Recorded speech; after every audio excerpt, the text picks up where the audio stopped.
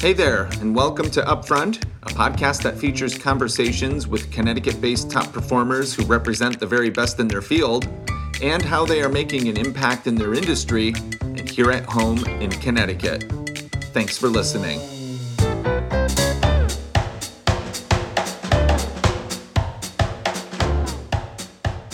Hello everyone, and welcome to a new episode of Upfront. I'm Derek Beer. Thank you so much for joining us again. Or if this is your first time with us, welcome aboard. I'm so glad you discovered the show. Now, if you play fantasy sports, then you know who Matthew Berry is. But before we dive in, I have to preface the introduction to this episode with a bit of a caveat. Matthew Berry has left ESPN, his longtime base where he led the fantasy sports division. Again, if you play fantasy sports, you know Matthew Berry, and this news is not shocking to you. His statement was posted on Twitter that read, "Here is a statement I thought I'd never write. I can confirm that after 15 amazing years, I am leaving ESPN." If you'd like to read the full statement, you can visit his Twitter profile at MatthewBerryTMR.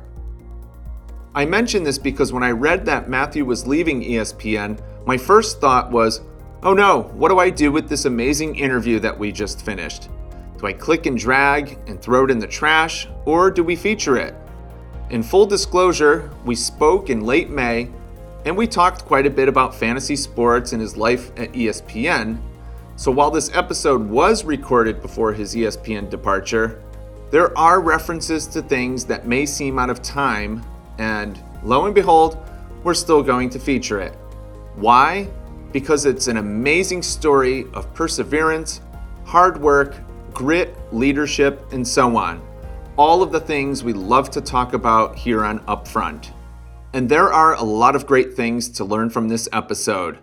How to keep going when you've been rejected over and over again, what it's like to write for a Hollywood sitcom, and how to make something kind of nerdy into something really trendy and cool.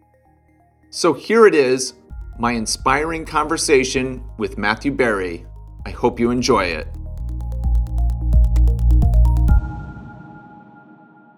Here we are. Matt Berry, welcome to the show. Thanks, man. Thanks for having me. Before we get into you as a person and going way back, for those listening, I just want to ask, explain fantasy sports to people who have no idea what it is. Sure. Happy to. It's a game. I mean, the answer is really, it's a game, right? And so the game is, in essence, it's, the best way to describe it is that you collect fantasy players. You collect real life athletes for your make-believe teams, and how well those real life athletes do in their professional games statistically is how well your make-believe team does. So the easiest way to sort of give an example of that might be, let's say you draft Tom Brady and I draft Russell Wilson. Mm-hmm. Okay. And then on Sunday, Tom Brady throws 3 touchdown passes and for the Buccaneers. And so those 3 touchdown passes count for your fantasy team, for Derek's Destroyers. And Russell Wilson throws 2 touchdown passes for the Broncos. And so for Matthew's Marauders, you're in essence beating me 3 touchdowns to 2. And they do that. They do that for a couple of different. They do that for a bunch of different players. So in fantasy football, for example, it would be quarterbacks, running backs, wide receivers, tight ends, et cetera, et cetera. But for fantasy basketball, it's centers and guards and forwards, and for baseball, it's shortstop. I mean, it's every position, and so that's what you would do.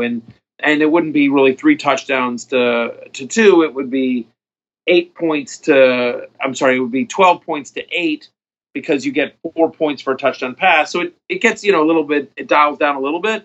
And that's one of the things that we do here at ESPN and other companies do as well, is that you can play for free online where there's a computer program and an app that keeps track of all your scores. So you can just literally at a glance on your app see how well I'm doing in my matchup with Derek, for example. But that's the most basic explanation of it, is that it is a way to it's a way to enjoy sports.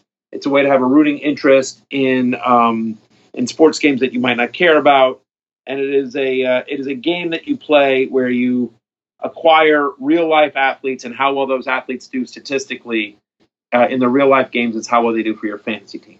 It is amazing because like you could be like a Patriots fan, and of course you're going to follow the Patriots and hope they go to the Super Bowl and all that fun stuff. But then if you're involved in fantasy, you're paying attention to almost like the entire league, right? Or at least a good number of players from the league. So I think that's awesome that it in my opinion, or at least what I know about it as well, is that it gets you involved beyond your team that you like. It gives you correct. It gives you a rooting interest in games that you normally wouldn't care about. To your point, let's say you're a Patriots fan, but Thursday night it's the Jaguars and call it the Jaguars and the Jets. Ooh, not really a great game. Two teams that have really struggled recently in the NFL. Jaguars Jets, where you're like, well, actually, I'm starting I'm starting Trevor Lawrence in my game against Derek, and let's say Derek has Breece Hall, the rookie running back for the New York Jets, and now suddenly we care about this game because I'm sitting there watching. I'm watching that game and I'm rooting against Breece Hall and I'm rooting for Trevor Lawrence, and you're doing the opposite, and all of a sudden you and I have a huge rooting interest in this game that normally wouldn't exist. And the other piece of that I think that's important that gets sort of lost with fantasy is that connection, right? And I always talk about this, that well before TikTok, Instagram, Facebook, even like MySpace, fantasy football was the original online community, a way to keep in touch. Like I'm in a league of almost 25 years. That's nothing but my college buddies, and we live all over the country now. We've all been married, and we have kids and jobs, and everyone has sort of gone their own way. And some of them I'm still very close to, but some of them, honestly, I would have lost track of if it wasn't for this fantasy league. But thanks to the fantasy league, we all get together, we do the draft, we keep in touch through that, and so it's a way to connect people, whether it's guys that were in your fraternity or you went to college with, people you work with, your family, all sorts of different ways. It's a social aspect, and so I think unlike, say, sports gambling, and I'm a big sports gambling proponent as well, but unlike sports gambling, there's a community aspect to it, whereas with sports gambling, it's a little bit like, I'll take the Patriots and the points. Yeah. Okay, great. Now it's just you versus the house. Whereas in the example I just gave, Derek, you and I are in a league with me and you and a bunch of our old friends that we used to run around Hartford together with. And now all of a sudden I not only care because I want Trevor Lawrence to do well and Breece Hall to do poorly, but I want to beat Derek. I want to beat my buddy Derek. And so now that's the big appeal, I think, of fantasy sports, is the talk and the camaraderie that comes with being in a league with your family, your friends, your coworkers, what have you. Awesome. I love that whole community connection. It's so important. So, okay, we're going to talk a little bit more about fantasy later on, but this has really set the stage. So let's go back before we get to everything today. Where did you grow up? College Station, Texas. No one's ever heard of it. It's where Texas A&M University is. So okay. We've heard of that. Yeah, everyone's heard of Texas A&M. My father is a professor to this day at Texas A&M. My mom is actually the former mayor of College Station, Texas. And so I grew up in College Station, Texas, graduated there, wanted to get into broadcasting, knew I wanted to do something. And so I went to Syracuse University in New York, which at the time, I went to my high school guidance counselor and I said, I want to be in communications. I want to be in broadcasting somehow. And that guidance counselor flipped open a book, and whatever, that year, that book that my guidance counselor had said that the Newhouse School of Public Communications was the best broadcasting journalism school in the country. Yeah. And so, and it has a lot of very famous alumni, including Ted Koppel and Bob Costas and Mike Tirico and so on, many, many others, and Marv Albert, the legend, and I went there. What year did you graduate from undergrad? 1992. So I'm old.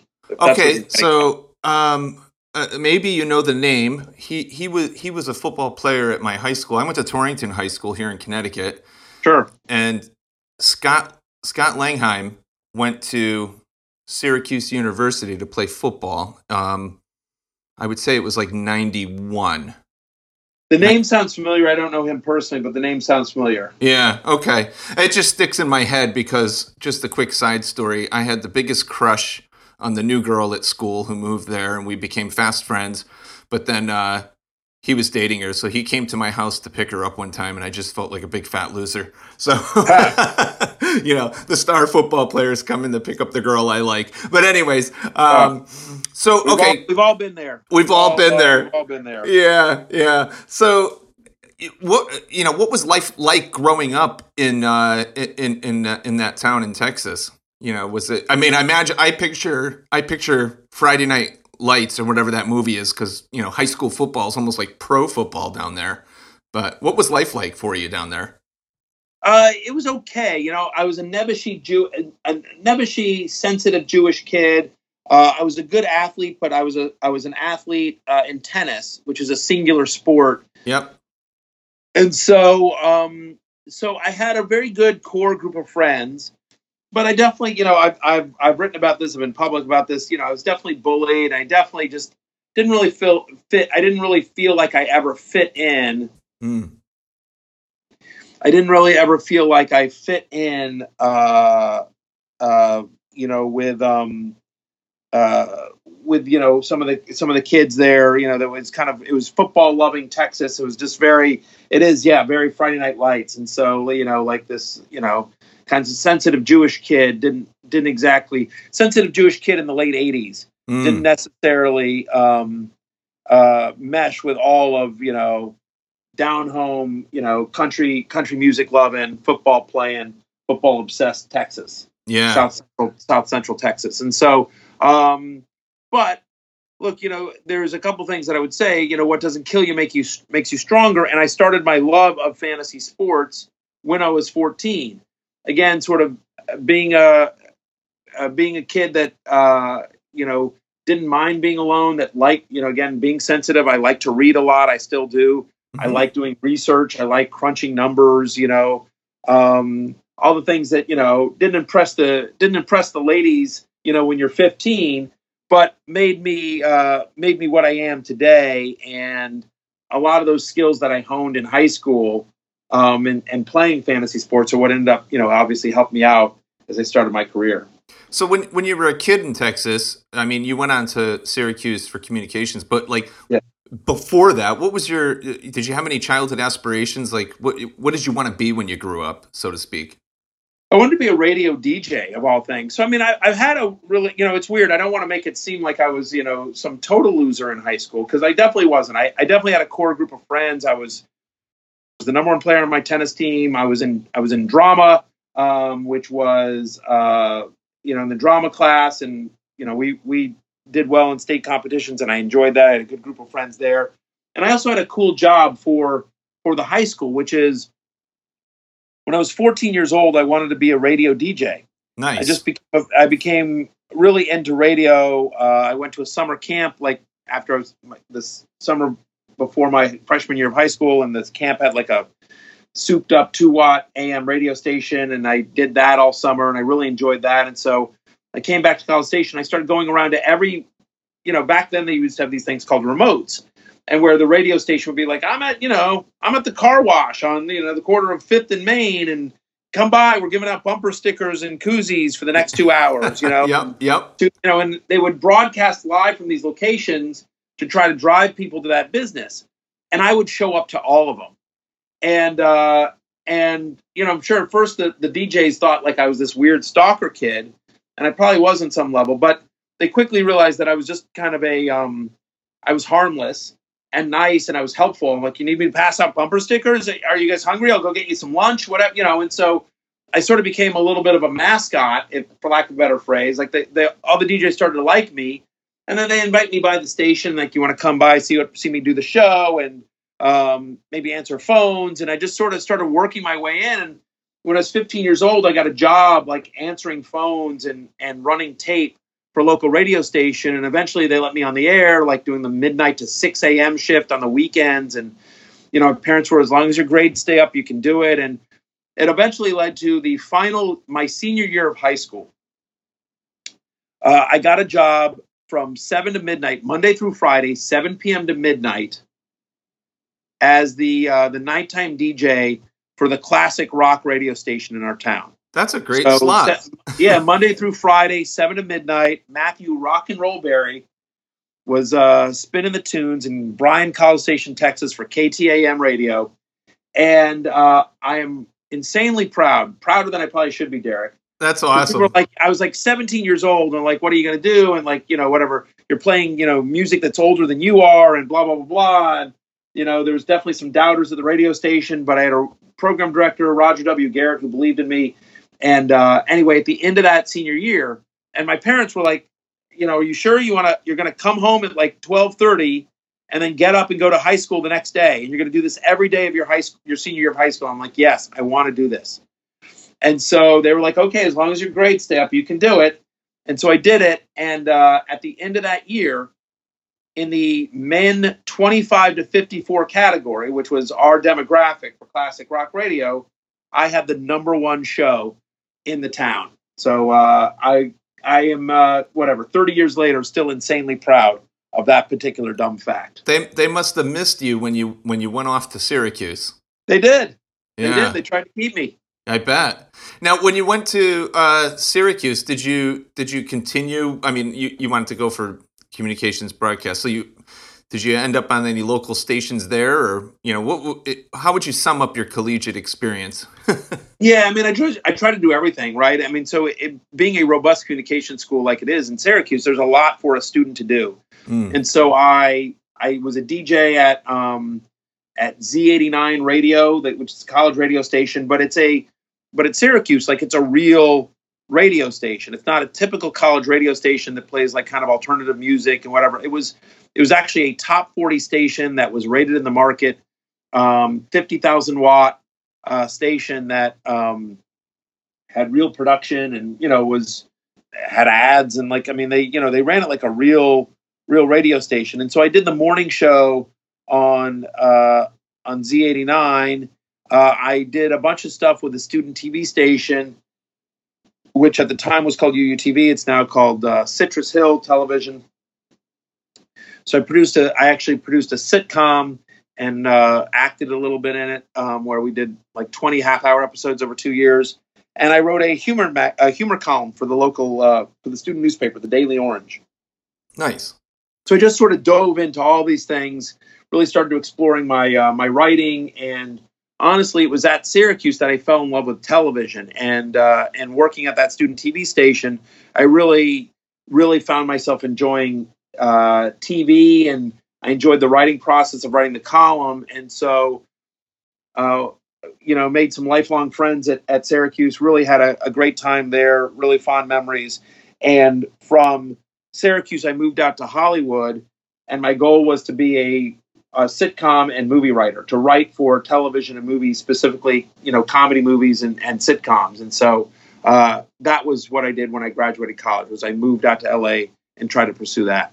Yeah, no, we're definitely going to talk about that because, it's like the dream job. You get out of college, you head to La La Land or Hollywood, right? And you were writing, you were a writer with Married with Children.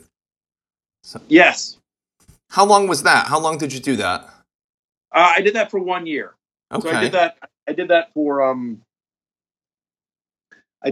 for 1 year. So I moved out to Hollywood, and I mean, we can dive more into college if you want, but really, when I moved out to Hollywood with a group of kids that I'd done all these student TV station projects with, and I got a job as a production assistant, which is basically a gopher. Yeah, I answered phones, I got lunch, I delivered scripts, picked up laundry, like whatever was needed by the stars and the executive producers of the shows. And so I've had a really weird career, Derek, and a blessed one. And so one of my first jobs out of college was I was a production assistant for Stage 17 on the Warner Brothers lot of the first season of The George Carlin Show, which was a sitcom for Fox. Yeah. In essence, what that meant was I became George Carlin's assistant. So I did that for a year. And I did that for a year, and that was amazing working for George. Loved the man, really a wonderful human being. I did another year. I was a production assistant on another sitcom. I did that. And then I was able to get into something called the Warner Brothers Writers Workshop, which was a program designed to help elevate young writers. Mm. I'd been my writing partner, the guy that I did the TV sitcom with in college, a guy named Eric Abrams.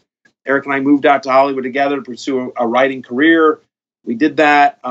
We both worked, kind of these odd jobs, and then we got into the Warner Brothers Writers Workshop, and through that, we were placed on a sitcom called Kirk, starring former teen heartthrob Kirk Cameron, who was on a network that no longer exists called the WB. Yeah, I remember that. And the WB is now part of the CW. It was merged with another network to become what is now known as the CW. But we did that for a year, and out of that, after we wrote on Kirk, which was this really super family-friendly show, and the year we wrote on it, the Parents Television Council voted Kirk the most family-friendly, safest show to watch with your family.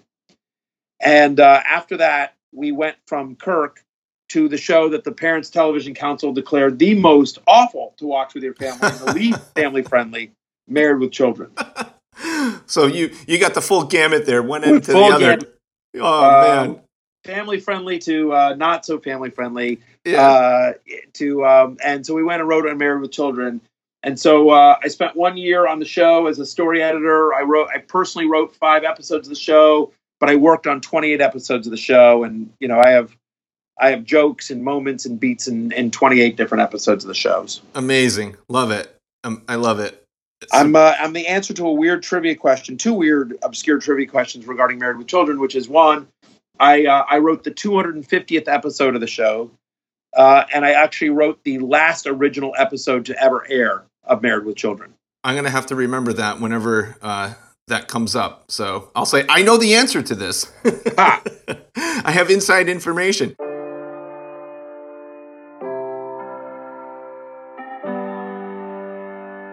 You told me a little bit about your parents, but one question I always ask of everyone that joins the show here is, what kind of values did your parents instill in you that you still carry with you today?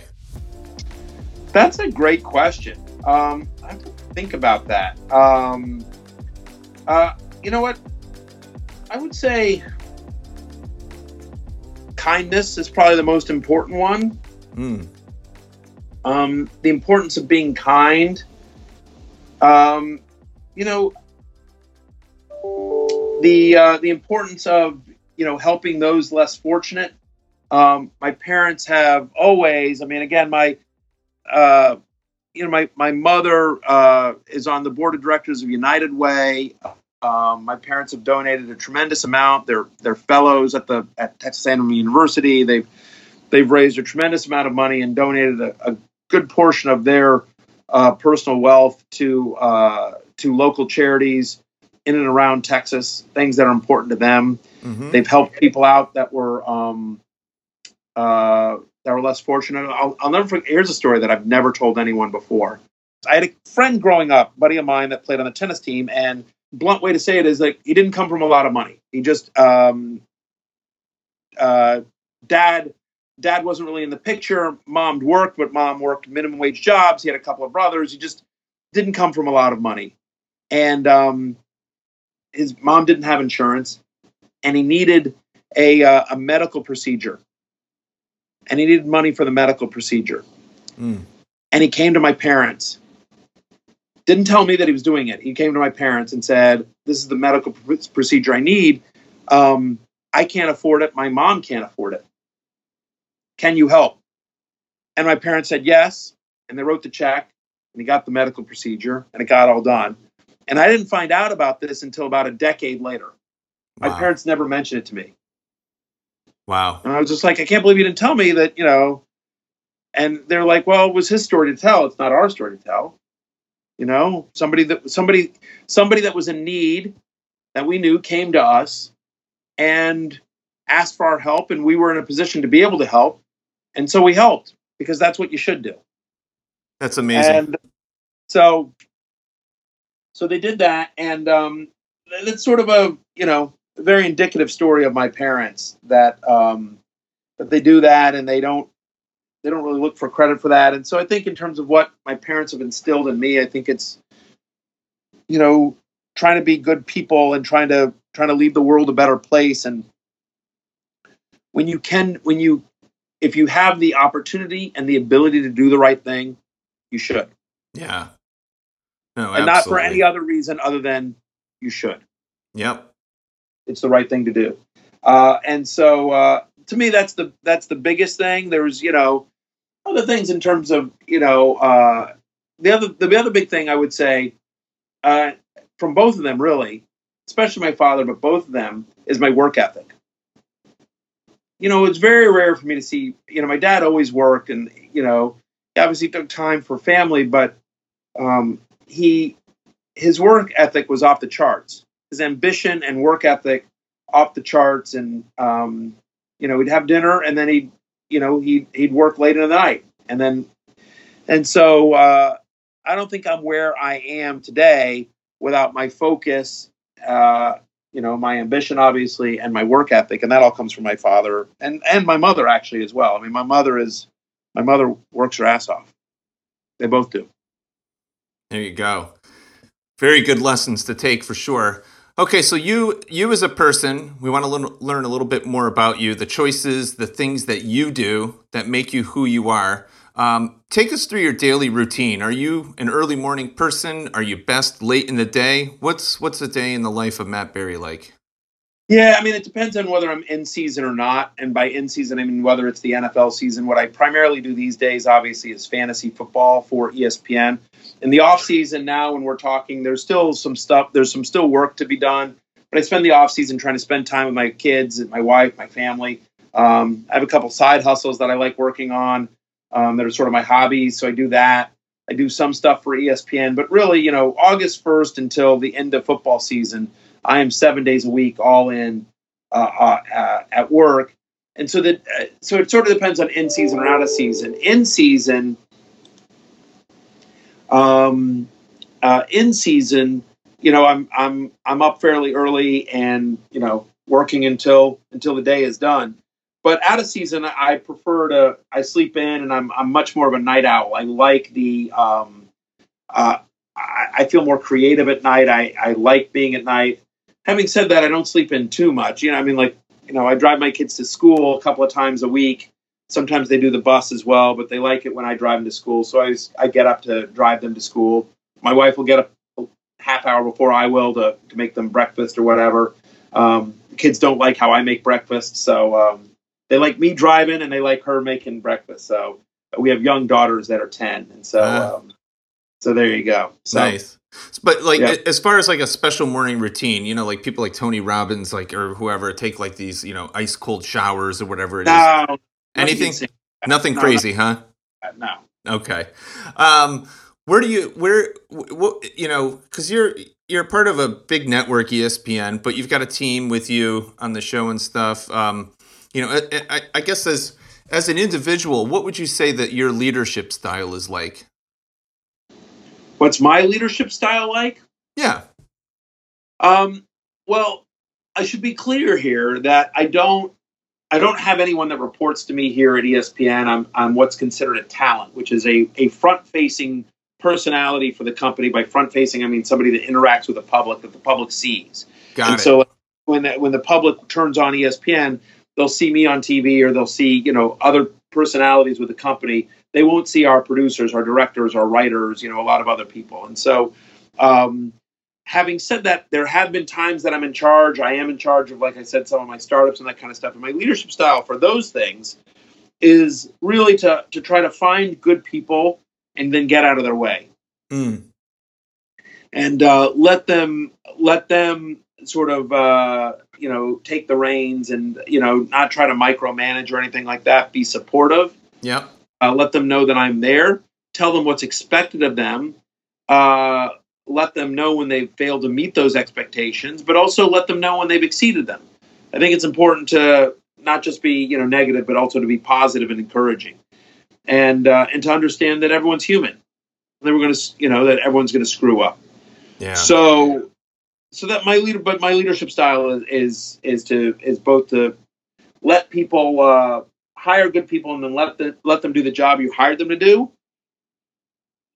and then finally also lead by example. Yeah. I try not to ask anyone to do something that I wouldn't do myself. Yeah. Or that I haven't done myself.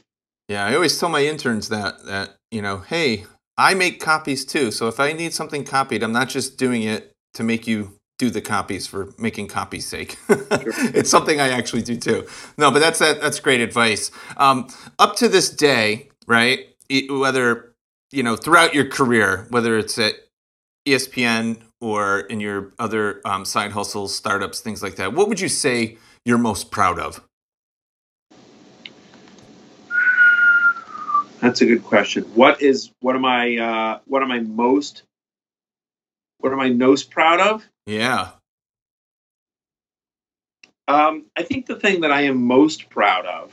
There's a lot of things, right? I think I've been hard to narrow down just one. So I'll give you a couple. I think overall I've handled myself and my business the right way. I've been a good person, a good teammate. I've promoted other people, both actually giving them better jobs at times when I've had that opportunity to do so. But I've also been big about I have a lot of followers on Twitter, and so amplifying people that have smaller followings than I do to give them recognition. Talking internally about, hey, this person did a good job. Hey, I'll get credit for something. I'll say, well, truthfully, it was all this other person. There are a number of people in the fantasy sports industry who would tell you they owe their career to me. I have, in addition to helping other people get jobs here at ESPN, I've helped a number of people get their jobs elsewhere. The main person at Yahoo, I had before I went to ESPN, I started a blog, as we're jumping around all over. But, while I was in Hollywood, I started a blog. The blog ended up getting popular, and then ESPN ended up buying the blog, which is how I wound up here at the company. Mm. But a lot of the people that I hired initially for the blog now work full time. So like the main guy at Yahoo started with me at my blog. The person that runs fantasy content here at ESPN started with me on the blog.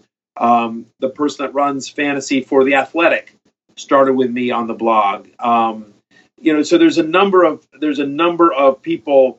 The lead NFL writer for CBSSports.com started with me on the blog as a fantasy football writer. So there have been a number of people that have that have gotten their start with me, and so I'm very proud of that. And I think probably the last thing, just on a obviously at a macro level, when I started, fantasy football was considered this very niche, nerdy kind of thing. And I think what I'm credited for and with quite a bit is, I helped popularize, modernize, and mainstream fantasy football. Yeah, I was going to say, you've taken something, that was seen kind of like as this backroom nerdy geeky thing. I think about the scene in Knocked Up, the movie, right, where Paul Rudd is meeting with his buddies, and there are all these like married guys hiding out in a back room, and they've got their draft picks, and they're it was like a kind of a dirty secret. He didn't want to tell his wife that he was doing this because for whatever. But you have, I think, spot on. You've taken something, you've made it, cool is like lack of a better word, but you've popularized it. Yeah, when I got to ESPN, one of the things I said, the internal discussion at the time that I got to ESPN was Yahoo was number one in fantasy football, and ESPN was a distant third. And so the internal conversation was, how do we steal customers from Yahoo? Yeah. How do we win that battle? And what I said to them then was, I said, you know, instead of doing that, I said, because fantasy players are loyal. And, once you have your league set up at a place, it's hard to get, 10 people, 12 people, however many are in your league, to switch websites. Everyone's sort of just kind of like, fantasy players are really creatures of habit. And I said, instead of doing that, instead of trying to, we'll offer, we should do promotions around why we believe our product is better than Yahoo's and CBS's, which was number 2 at the time. I said, instead, we could do that, and we will, and we should, and try to convince people to come over. But I said, I think our advantage here is that we have every sports fan in the world. If you are a fan of sports, one way or the other, you interact with ESPN. You can't avoid it. There's too many games, too many things that are only on ESPN. Whether you like ESPN or not, if you want to watch the Monday Night Football game, you're watching it on ESPN. Yep. You want to watch some of the the NBA playoffs, the college football final, right? There's just a lot of. At some point, you're going to interact with ESPN. And I said, so aren't we better off, instead of trying to steal Yahoo's customer base, why don't we just, instead of stealing some of their part of the pie, let's just grow the pie. Let's try to, instead of stealing the fantasy players that exist on another platform, let's try to make every sports player, every person that's already a sports fan, and convince them to become a fantasy player.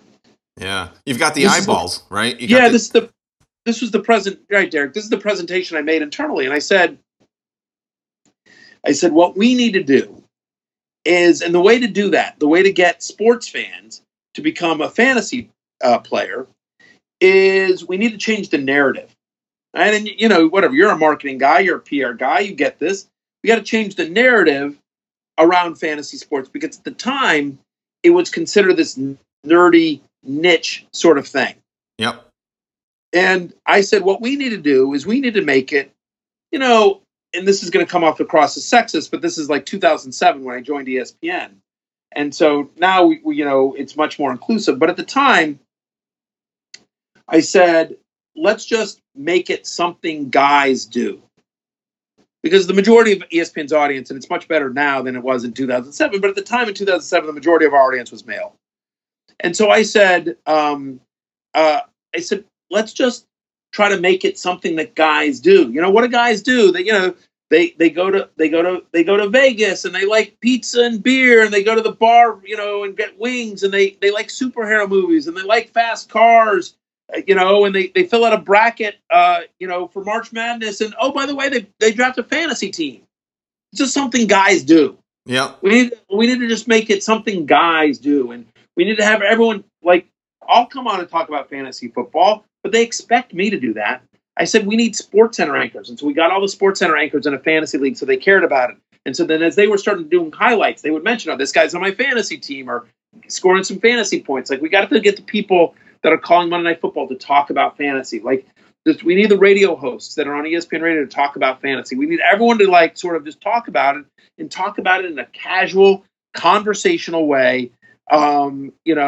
That it's something they do. It's not just something I do. It's not just something the nerds over here in the corner do. It's something we all do. It's just a thing that guys do. And slowly but surely, that's what ended up happening. And now it's not just guys, but it's men, it's women, it's grandmas, it's kids, it's everyone under the sun that plays. But we turned the tide. And so I really led the charge to do that, both internally at ESPN and externally to the public on TV and in radio and digitally. And so we eventually turned the tide. And last year, more people played fantasy. ESPN's now the number 1 fantasy platform in the world. And more people played fantasy on ESPN last year than have ever played on any platform ever in the history of the country. So it was a record year for the industry, and specifically for ESPN last year. And so it's been a long ride, but a fun and good ride. And so that's something I'm very proud of. And the last thing I'll just say real quickly, you're probably getting a lot more answers than you wanted, but no, it's all good. Is my book Fantasy Life. Yes. I wanted to write a book, and I went around and I went to I had some calls with publishers and a couple of book agents, and what they all said to me is they said the truth of the matter is that most women buy books. The book buying audience is much more female than male. And your audience is much more male than female. But I have an agent that believed in me, great agent. Shout out to the great Richard Abate. And he said, I believe in you. And so we went to a bunch of publishers. And some publishers were like, yeah, we think, I'll never forget this one publisher who said, we don't think he really has an audience. We know he's got a really popular column on ESPN, et cetera, but we think the reason they read him on ESPN is for fantasy advice, and we think and it's free. And so the book that I wanted to do was, knowing that it was a female, that, my pitch for the book was, I want to write a fantasy football book that I can talk about on The View. I want to write a fantasy football book that's inclusive of everyone. Yep. That you don't actually need to play fantasy football to enjoy the book. And so broaden the audience. And they said, some of these publishers were like,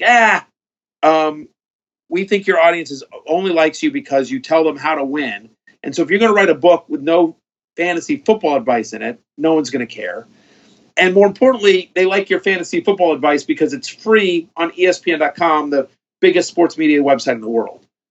But for them to walk into a bookstore and plunk down $25 for a hardcover book of yours that contains no actual fantasy football advice, we don't think anyone's going to buy that. Mm. And you couldn't even do a book with fantasy football advice if you wanted to, because the game changes so quickly that by the time it got published, it'd be out of date. Mm. But I found a couple of people that were believers, including Riverhead, which is an imprint of Penguin Books. They believed in it. They liked the pitch. They believed in I as a writer. Disney's imprint did not want to do the book. Like I went to Hyperion, which is owned by Disney, and I said, "Guys, you want to do the book? I'm homegrown talent," and they were like, "Nope." So I went on my own, and I did the book with Penguin, which again with Riverhead, which is an imprint of Penguin, and I wrote the book in 2013. It's called Fantasy Life, and Derek, it doesn't have one shred of fantasy advice in it, not one piece of fantasy football advice. It's the story of my life, and it's also just a bunch of things that are funny about fantasy football, about rules and traditions and community, and like the crazy league punishments, which is now a big thing, but back in 2013 it wasn't. I wrote a bunch about those, so I did all that. And when it debuted at number 5 on the New York Times bestseller list, and spent many months on the list. Awesome. And so, it took me 2 years of just me sitting in a room by myself writing it. And so that's, one thing that I'm also really, really proud of, is just after I was told by so many people that no one would buy the book and that they only liked me because of the advice. Yeah. The fact that I was able to write a book with not any fantasy football advice. And oh yeah, by the way, the price tag was $26, and it was a New York Times bestseller for many months, including debuting at number 5, and I'm a New York Times bestselling author, and I love that story because whether you're in business or you want to start a business or a job, whatever it is, so many people. First of all, it's hard to talk yourself into doing something and believing in yourself, right? But then when you get shot down from people, saying, no, this isn't good, it's not going to work, they kind of play to that. We all have that voice in our head, like, gee, maybe they're right, I'm not so sure. But when you could truly believe in an idea and then make it happen, that's just amazing and such a satisfying feeling. So kudos to you for plowing through all that, all those rejections. Thank you. Yeah. Okay. So on the flip side of all of that, these incredible successes, what is your favorite failure? And it's just, strange question. So what I mean by that is, something you thought you were so sure of, but it didn't quite work out. It failed, and that's okay. But what was the lesson learned from that? Oh, that's a great question. And there are plenty of failures. I'm just trying to think of what. It depends. There's small and large, right? Again, we went to 15 publishers with Fantasy Life, and we got rejected by over half of them. So that's one, but I kept persevering, right? I mean, probably, one of my biggest things is to, sort of, I guess, stick to my guns. I mean, another failure. I mean, here's one, I guess, is my column. I write a column called Love Hate. Mm-hmm. And it's very, very popular. And, the preseason version of Love Hate this past year on ESPN.com did about 1.5 million views. About 1.5 million people read it this past year. And it's always like the highest rated column on ESPN.com. I'm very blessed. And my columns are always, for those that have never read me, my column, when I started out in fantasy football analysis, it was very dry.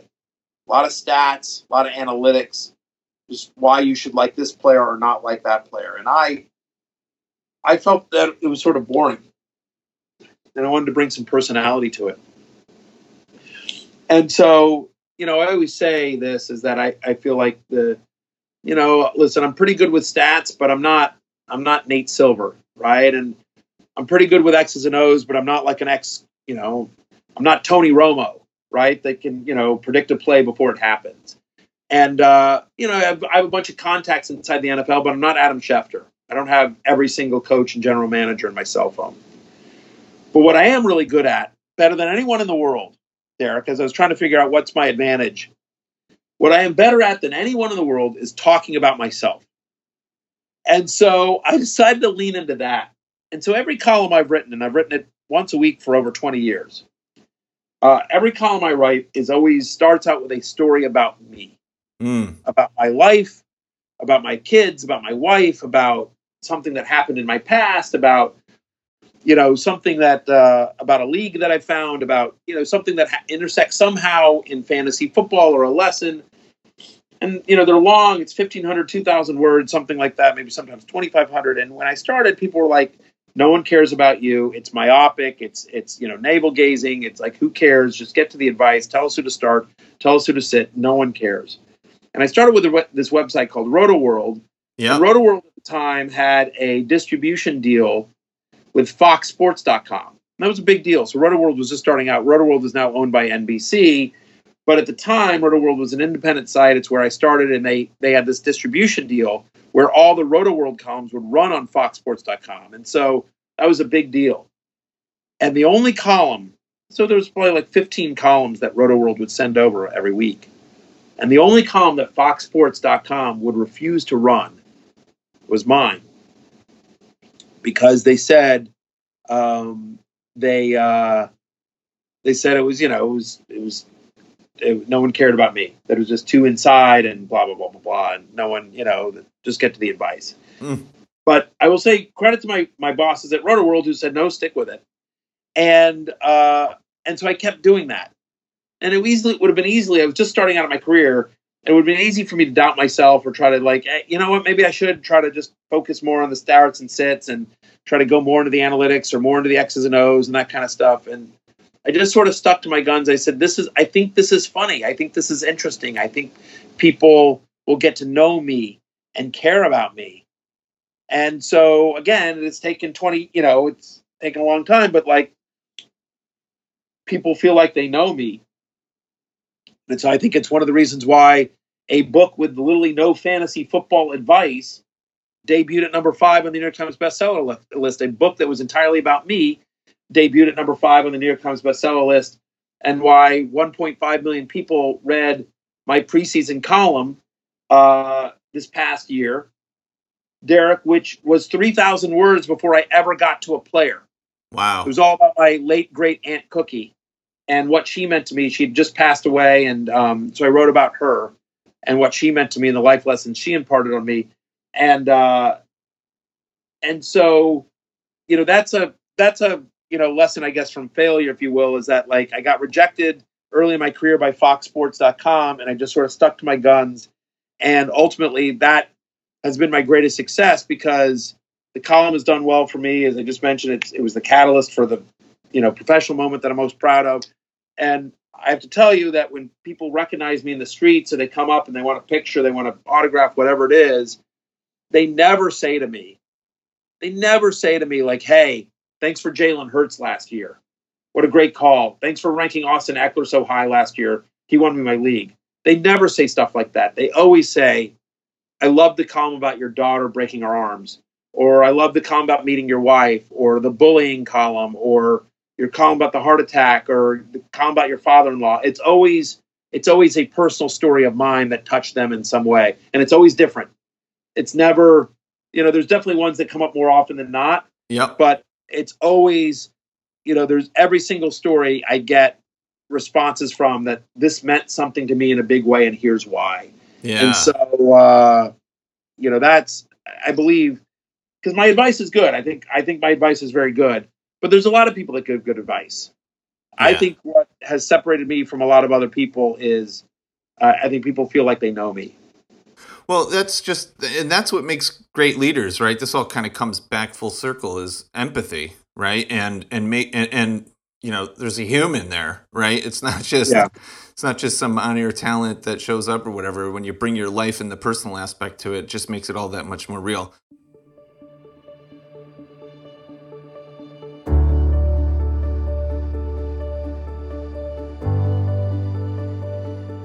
Going way back in time, if you were to meet your 18 or 21-year-old self, what kind of advice would you give him? Don't sweat the small shit. That's what I would tell him. Like, it's don't sweat the small stuff. It's just, the truth is like, it just, everything happens for a reason, and I won't always see it. And sometimes, like, again, some of the biggest failures turn out to, some of the things that just crushed me at the time have wound up being the best things in the world for me. So that's what I would tell myself, and also, by the way, just have more confidence in myself, not to beat myself up so much. Yeah. I'm too hard on myself. Yeah, we all are, right? I always say that we're often we're always like our worst critic, but that is some great advice. Guy Raz, who hosts a show on NPR, hopefully I don't get sued, but because I'm stealing his question. He has a great question that he always asks his guests, and I think it's amazing. So I'm asking you, how much of your success has been pure luck, and how much is it from your, intelligence and brilliance? I'm a big believer in that you make your own luck. I've definitely had some lucky breaks. There's no question. Some right place, right time kind of things. But I would argue, I think 90% of my success is me creating opportunities so that, putting myself in position so that when those lucky moments happen, I was able to take advantage. Because I worked my ass off. I mean, we could do a whole nother podcast about, it's just like, wow, you got lucky that ESPN, bought your website. This is very true. But I spent 2 years trying to get ESPN to do that. I spent, every single night building up that website, writing for free, going to other places saying like, hey, I'll come on your air for free. I'll write for your website for free. I'll, go on your TV show for free. Just mention my website. Just link back to my website. I spent, I made no money on my website until we sold it to ESPN. I didn't take one dime. Every single thing I made on the website went back into the website, went back into trying to promote it. And, so that when ESPN came knocking and saying, hey, we're looking for a fantasy football guy, I had a demo reel already. Here's all the hits that I've already done on TV and radio. Here's, and by the way, here's my website, and here's the numbers behind it and everything like that. And, by the way, and it took me 2 years to work my way into ESPN to get that meeting so that when they decided to finally look for a fantasy football person, I was on the list for them to call. Yeah.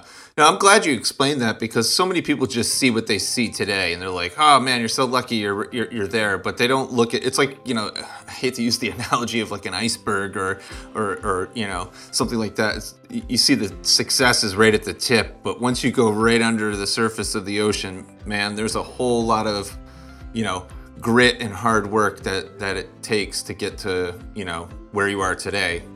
So that's a great lesson for sure. All right. Any final words?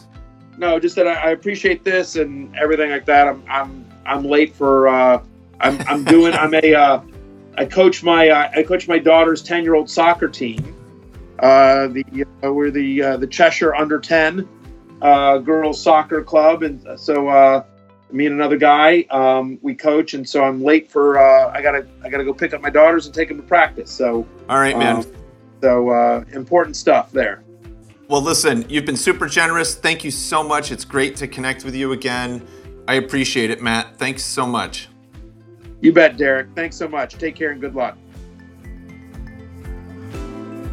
And there we have it. That's my conversation with Matthew Berry. I hope you enjoyed it. And I'd like to wish him the best of luck wherever he lands. And if you'd like to keep up with all things Matthew Berry, you can follow him at Matthew Berry TMR on Twitter. Upfront is brought to you by Mason, an integrated brand communications firm located in Southern Connecticut that provides communications ingenuity through advertising, public relations, social media, digital, and media services. To learn more, visit mason23.com or send an email to hello@mason23.com. That's it for this one. Until the next time, we'll see ya. Take care.